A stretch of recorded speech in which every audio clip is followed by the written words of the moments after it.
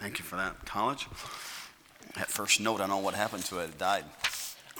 But you regained yourself, so I appreciate you singing tonight. I'm glad it wasn't me singing. The angels are singing again. Philippians tonight, chapter number 3, Philippians chapter 3 tonight. Look at this together.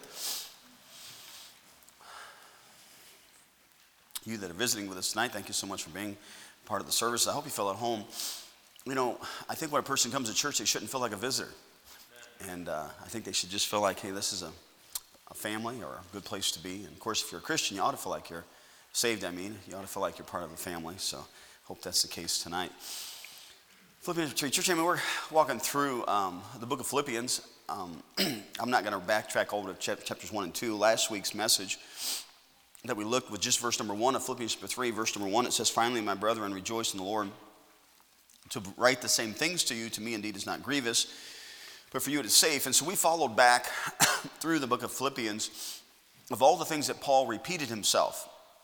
And he said, hey, listen, it's not a problem for me to go through these things. And of course, he talked about false teachers, rejoice in the Lord. He talked about several different things that he repeated more than one time in the book of Philippians. And then in chapter number 3, verse number 2, he's going to pick up a kind of a different thought, and it's always a challenge to find out where it breaks, because sometimes Apostle Paul and all the writings of Scripture are not just breaking at a verse, and sometimes it's several verses. For me, when I study things, I look for punctuation, and I know that the punctuation was really the King James translators as far as them putting those thoughts together on many occasions. But the punctuation really tells you as far as what goes together most of the time, and it's such the case tonight. So we'll look at these verses together, and just a few verses. I think we're going to end up looking at verses 1 through 10 tonight, and they're kind of grouped together. I want to share a thought that Apostle Paul makes mention here. All right, let's pray together. Heavenly Father, Lord, thank you again for letting us be in church tonight. Again, we just ask again the Spirit of God would have its way in our hearts. Lord, again, please open up the Scriptures and our eyes of understanding. Lord, help us again to draw closer to you tonight. Father, if there's somebody here not saved, would you draw them to you? And Lord, help them to be saved. And thank you again for your Son, Jesus, who died for all of us. Father, we just again ask for your blessings tonight. Thank you again for your people. Thank that we can sing about how wonderful you are. In Jesus' name we pray, amen. Thank you for doing that, Brother Barney. All right, Philippians chapter 3. Let's pick it up in verse number 2, all right? We're going to walk through these verses together. Verse 2 says this, beware of dogs. That's the warning that no house should have a dog, all right? Beware of dogs. And my daughter, Sarah, wants a dog so bad. And you don't go buy her a dog, okay? I'm just telling you, don't do that, all right? We have had a few dogs at our house, but they all died. And I'm not lying. You know, of course, I grew up on a farm. While we grew up in a house, Dad had a farm. I'm going to tell you, now he's in heaven now. He's got perfect knowledge. But why do you have 16 acres of land and have all of these animals? I mean, he had horses and geese and llama and deer and skunk and peacocks and guineas and, everything, pigs. I mean, he had everything you could think of. I mean, he had his own little zoo is what he had. And he never butchered any of them. And his thinking was that we have a Christian school and the school kids need to understand animals. And so he would, for PE class, we would clean out the manure in the stalls of the horses and all the other kind of animals that he had. And he was teaching us something. So don't ask me why we don't have any animals at my house, all righty? There's a reason why we don't have any animals at my house. I have 8 children. Who needs animals, all right? But anyway, he's not referring to real dogs here. But he's saying here, beware of dogs in the context. He says, beware of evil workers. Beware of the concision. Now, church family, verse number 2, Paul is referring to these Jews that were teaching that it was works in Jesus Christ. There were Jews that were believers in the sense of, yes, it's faith in Jesus Christ, but you have to obey the Mosaic law. And Paul's making reference to these people in this verse. I'm not going to be able to preach with a cough drop in my mouth. I'm so sorry. And that was not very nice. But the whole night I'm going to be moving that thing around in my mouth. And I can crunch it if you'd like for me to, but I'm not going to. I'm just going to take it out and be very inappropriate from the pulpit. So, all right, now that we have the cough drop out of the way, are you all ready to go? Okay, thank you very much. All right, verse number 2, I apologize. Verse 2. So what he's talking about here in verse number 2 is these Jews used to call the Gentiles dogs, and Paul turns it on them. He says, listen, the real dogs are the people who are barking and trying to cause people to misunderstand the grace of God as far as a person getting saved and receiving the Lord Jesus Christ as their Savior. Because they were trying to attach the Mosaic law or obeying the law with Jesus Christ. And by the way, it's not works in Christ, it's him alone. And by the way, you didn't get saved because you came to church tonight or because you got baptized. You got saved because you accepted the free gift of eternal life through Jesus Christ. For by grace are you saved through faith. And that not of yourselves, it is a gift of God, not of works, lest any man should boast. And we believe that and know that. And I'm glad from a child I've always heard that. But now as an adult, more so. I'm grateful, I'm thankful that we don't have to do something. We're not legalists. We don't believe that you have to do something in order to gain salvation. Salvation, it was all paid on the cross of Calvary. It was all paid for. And we by faith accepted that and believed that and received that through Jesus Christ. So Paul's making reference to these guys that were kind of trying to really confuse the Gentiles as if, okay, well, you're not a Jew, so we're better than you. So if you're going to become like us and believe on Christ, then you're going to have to make sure that you obey our laws also. And that's not the case. So then Paul says this. Now this all ties together. That's why we're just kind of going verse by verse here. But verse number 3, Paul says this. For we are the circumcision. I almost feel like the Apostle Paul was being sarcastic in verse number 2 because he calls them the concision.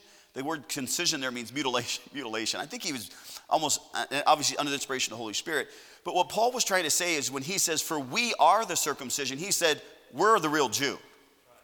He says now I'm going to use this terminology, these fake Jews that would like for you to believe that you have to obey the Mosaic law and receive Jesus Christ, that's not the real thing. He says, we're the circumcision. We're the Jews, the true Jew, that believes that Jesus Christ is the only way to heaven. And he even describes now these three things in verse number 3. He says, for we are the circumcision, and here 3 things he mentions about himself. For we worship God in the Spirit. By the way, we all understand that, John chapter 4. Those that worship him must worship him in spirit and truth. He says, we worship God in the Spirit and rejoice in Christ Jesus. Now, this is not the message tonight, but it's in the passage. I just want to tell you something. If you're a Christian, you ought to rejoice in Christ Jesus. Hey, listen to me. Some of you young people I hope that you're saved, because I want to tell you something. You make it appear that you're always upset or sad, and I want to tell you something. There ought to be joy because you're a Christian. It's, all these rules and all these, I got to do this, I got to do that. It's not about this and that, it's about him. And if you haven't figured that out yet, that your parents are not in a cult, all right? Your parents are in a Bible-believing church that preaches and teaches that Jesus Christ is the only one who can save your soul. And once you have him, you don't do things because I have to, you do things because you want to. Okay, let's face it, it is work. And if you're a young person, it goes against our grain, against our flesh of, okay, I got to go to church, I got to go to the bus route, I got to go soul winning, I've got to do this, I got to do that. Okay, yeah, it goes against your flesh. But wait a second here. Rejoicing in the Lord has nothing to do with, I don't want to work today. That's more of a character flaw concerning laziness, but we're not talking about that. We're talking about you ought to be able to have some joy in your heart about being a Christian. I'm not on my way to hell. I didn't have to grow up in some lost home where a person's drinking and smoking and it's dad and girlfriend or mom and boyfriend. I get to grow up in a home where mom and dad love me and they stayed together, and a mom and dad that's trying to put me in through Christian education, whether it's at home or whether it's in a Christian school. You got a lot to rejoice the Lord about. Paul says, hey, listen, I just want to tell you, we're not those Jews that tell you have to do something to be saved. We're those Jews that tell you that because you're saved, you can be happy. He goes on to say this. He says, not only the Jews that worship the Lord in spirit, rejoice in Jesus Christ, and have no confidence in the flesh. Now, I think by the time you get to the third one, I think you see how it ties together.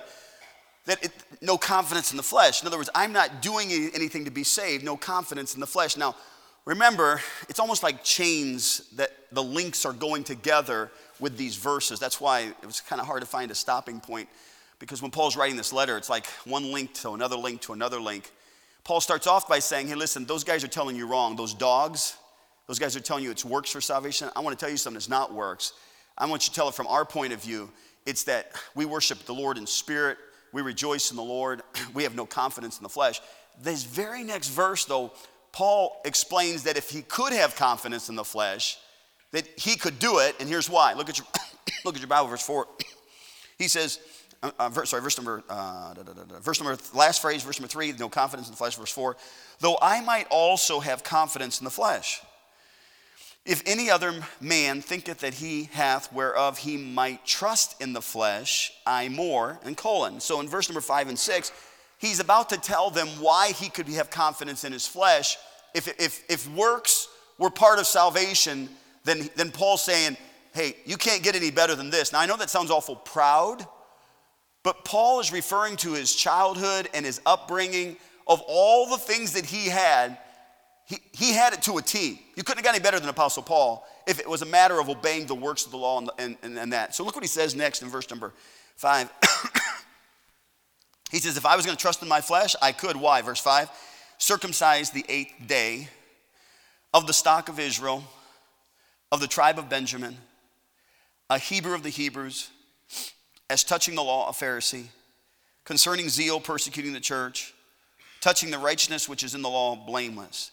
Now, church family, again, I told you how this links together. Paul says, first of all, I am really sorry tonight. Old age is looking better all the time.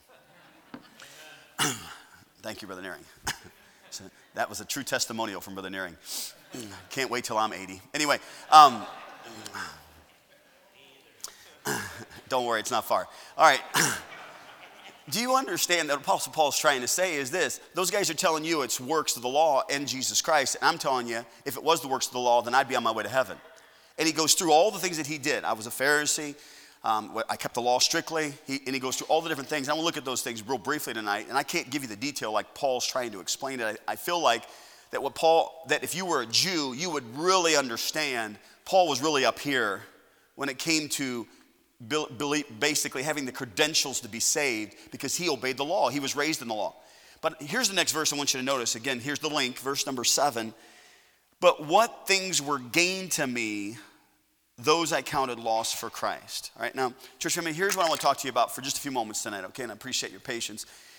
Apostle Paul makes this statement that the things that were gained to me, those I counted loss for Christ. Now, church family, according to the context of Scripture, I think you see it.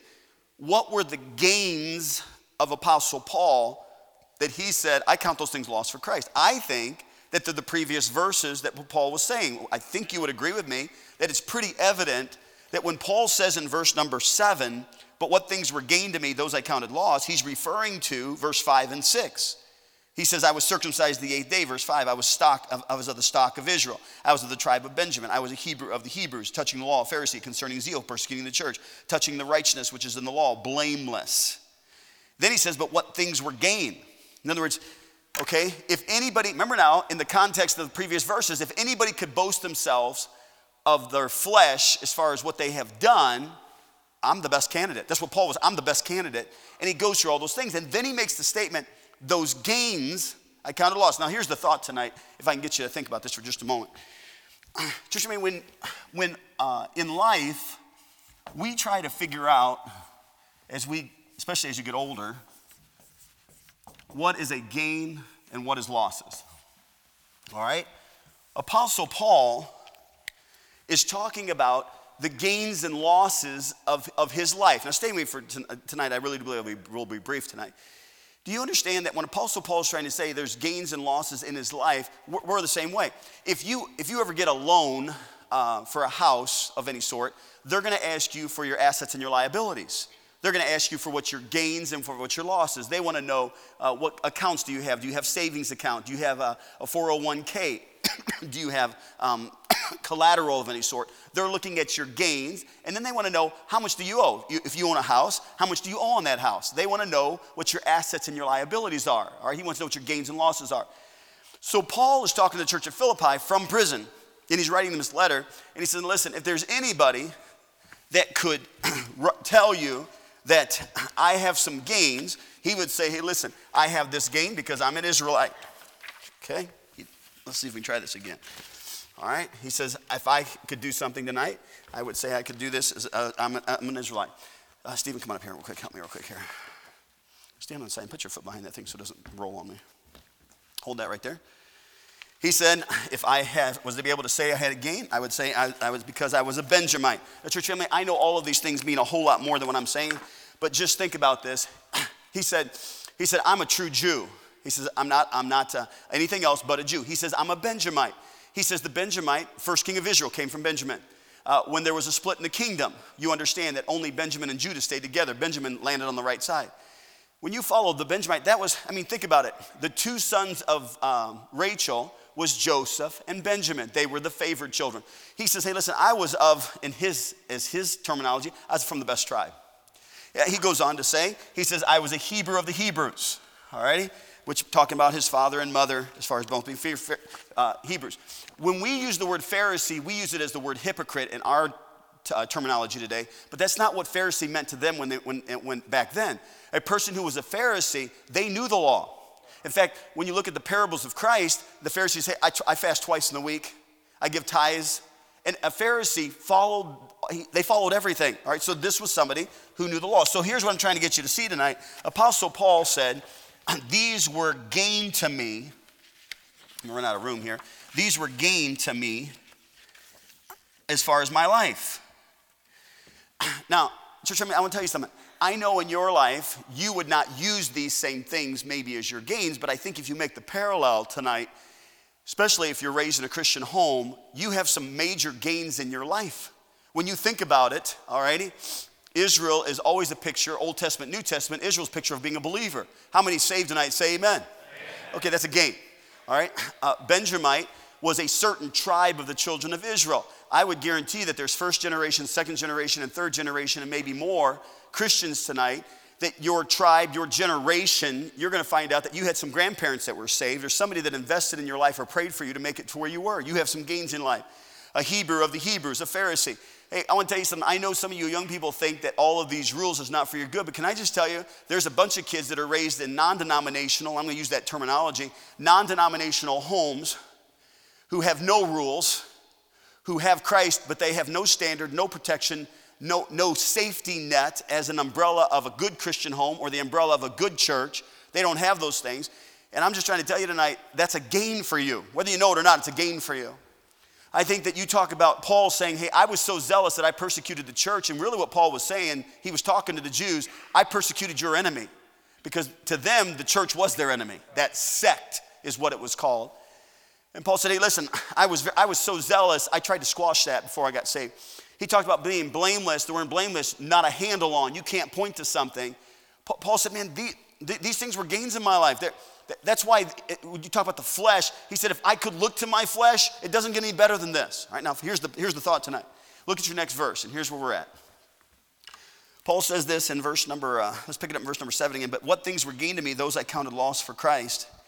Yea, doubtless, and I count all things but loss for what? What does it say?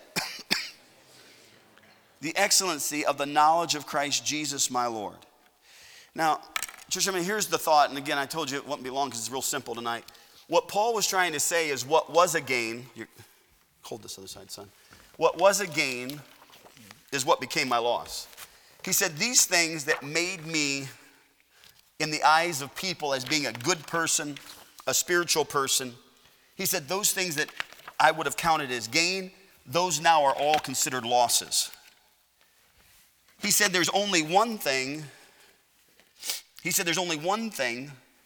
that I count a gain. And what did he say now? Look at your Bible again in verse number 8. Yea, doubtless, and I count all things but loss for one thing, the excellency of the, what's the next 4 words? Knowledge of Christ. Now, here is all of our gain right there. Thank you, son. You can be seated. Church family, let me read the verse, and then I'm going to talk to you for just a few minutes on this thought tonight. In verse number 8, yea, doubtless I count all things but loss for the excellency of the knowledge of Christ Jesus my Lord, for whom I have suffered the loss of all things, and do count them but dung, that I may win Christ, gain Christ, and be found in him, not having mine own righteousness, which is of the law, but that which is through the faith of Christ, the righteousness which is of God by faith. Now, I think verse number 8 and 9, I think to me there's 2 things here, and I want to just point them out quickly. The first thing is this. Everything is a loss when it comes to salvation, because when you knew Christ, or when you know Christ, Paul was saying in verse number 9, I took on the righteousness of Christ. Just remember, the only reason our righteousness is as filthy rags. You got saved because you were a sinner, and Jesus Christ died on the cross who was sinless. And when you got saved and you accepted Christ, you took on Christ's righteousness, so that when God the Father looks at you, he doesn't see your sinfulness, he sees the righteousness of Christ. It's the only way we get to go to heaven. is because of Jesus Christ, and it's because of his righteousness covering our sin. Now, so what Paul is saying in verse number 8 and 9, he's saying, hey, listen, all of those things that used to be a gain in my life are now loss in my life for one thing, and that's so that I could know Christ. The day that he was on the road to Damascus and he saw that light that came out of heaven and he accepted Jesus Christ as his personal Savior. Hey, I don't know when you got saved, but you should never forget when you got saved. I don't know what the Lord did as far as the process or the person that he might have used or the seed that was planted, but I'm just trying to say, can I tell you, that was the biggest gain you will ever have in your lifetime, is the day you came to the knowledge of Jesus Christ. Paul said, I had everything you could think of. Listen, tonight, you can have everything you can think of. And that's why I put the words all things, because that's what Paul said. He said, I count all things as loss. And it doesn't matter if I'm an Israelite, a Benjamin, or a Pharisee. What matters is all things. And I want to tell you something. You can have the greatest wife in the world. You can have the greatest children in the world. You can have the greatest church in the world. You can have the greatest job in the world. You can have all the things that money can buy. But I want to tell you, there's no gain like knowing Christ as your Savior. There's zero gain. And tonight you say, this is the Sunday night crowd, and everybody, they're probably saved. Okay, you might be saved tonight, and there might be somebody not saved tonight. But never forget, the biggest gain in your life is not what's in your checkbook. The biggest gain you have in your life is that when your sin debt was so large that you couldn't pay, that Christ paid it all, and you have a home in heaven, that's the biggest gain any person could ever have. That's right. But Paul does not stop there. Paul goes right into, and I told you the punctuation of the verses, because you'll notice in verse number 9, there's not a period at the end of verse number 9. I don't think it's at the end of verse number 8 also. But look what he says in your passage there. In verse number 8, he ends with a comma. Verse number 9, he ends with a colon. And he goes on to say the first phrase of verse number 10. Now remember now, the phrase in verse number 8 was, the knowledge of Christ Jesus my Lord. The first phrase in verse number 10, 1, 2, 3, 4, 5, first 5 words. Let's say them together. You ready? That I may know him. Say it again. That I may know. Now, church, in verse number 10, he's not talking about salvation. He was talking about salvation in verse number 8 and 9 because he says the righteousness of Christ is what took away my sin. He's very clearly talking about that. But in verse number 10, he's not talking about knowing him for salvation. He's talking about knowing him for sanctification. He's talking about that every day of your life, getting up and knowing him more. Praying and talking to him, that you might know his will for your life and seeking his will to be done in your life. Can I tell you the biggest gain you have as a Christian is that number one, that you're saved and you know Christ, and the biggest gain that you have as a Christian is that you can know him on a regular basis. That every day of your life you get to talk to him, and every day you get to read the word and he gets to talk to you. There is no bigger gain than that. Man, I wish I had a better job, and I wish I just had more money, and I wish I was ready for retirement, and I wish I had this, and I wish I had a child, and I wish I could go here. Listen, I don't know what your bucket list is, but I want to tell you, your bucket's already overflowing if you're saved tonight. Amen. It's overflowing. And we fail to understand that our gains and losses in life is not about financial, it's about spiritual. And can I tell you that every day of your life, your gain is that you get to get up tomorrow morning and open up the book, which is called the very Word of God. Not a novel, not a book by a man, but God himself wants to speak to you. That's the biggest gain you could have. You know what? Because I get to know him. That's what he said in verse number 10. That I may know him. Sometimes we're so oblivious to not just the obvious, to what's really important in life. What's really important in life? Our young people, I don't know how you pray for them, but I pray that they get married. I'm talking about the ones that are of marrying age right now, but I pray for the ones that are not of that marrying age. God, keep them pure and clean and show them who you want them to have. But, we have a few in our church right now that they're at that age, boys and girls both. They're at that age that they could get married. I mean, they're finished with high school. In some cases, they're still in college. Some are done with college. But, it's funny. I was in chapel the other day, yesterday, or whenever it was, a couple days ago. No, it wasn't yesterday, a couple days ago. And we were talking about the rapture again. In that same scenario. We want the Lord to come back. And, some of our girls, they don't want the Lord to come back. They want to get married first. The Bible describes wisdom as wisdom is worth more than gold, silver, rubies, or all that a person could desire. Wisdom is really the personification of Jesus Christ. Sometimes we fail to realize the most important thing of life is how much you know Christ. How much you know Christ. You know, I know our staff, you know, they don't work for money. They work for God. And, you know, it'd be easy for them to look at their losses. But I want to tell you something. I can tell you right now, we have a bunch of staff. They're a whole lot richer than the average person because they know Christ. And by the way, that's why they can be happy doing what they're doing. Because they know Christ. Listen, I don't know where you're at spiritually right now. But be careful that you don't get so wrapped up in this world that you think your gains and losses are physical, because they're not physical. Your gains and losses are spiritual. And Apostle Paul said to the church of Philippi, he said, I just want to tell you something. I thought these were gains until I really figured out those were losses. Because there's only one really true gain, and that's the excellency of the knowledge of Jesus Christ the day I got saved. And then in verse number 10, it's a regular basis of me that I may know him. And I want to tell you, if you're saved tonight, you're rich. And if you're saved tonight, tomorrow morning your gains get to keep going up, because I can spend time with him, whether it's tomorrow morning or tonight. I can spend time with him on a regular basis. Hey, don't get the Lazarus syndrome. You know, we think, well, I'm a Christian, so I have to be a beggar. We're not beggars. We're a child of the King. God expects us to live in this world and be salt and light. And it's not a matter of me trying to make millions. It's a matter of me knowing him. And the more I know him, the more I gain.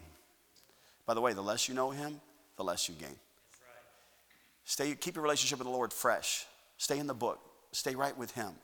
Because I want to tell you something. That's the true gain of a Christian. It's not all of, you know, what I've done, what I know, where I've been. It'll be one thing and one thing only. The knowledge of Jesus Christ for salvation and the knowledge of Jesus Christ for sanctification. Making sure that I'm saved and make sure every day of my life I spend time knowing him. That's the true gain of a Christian. Would you bow your head and close your eyes tonight?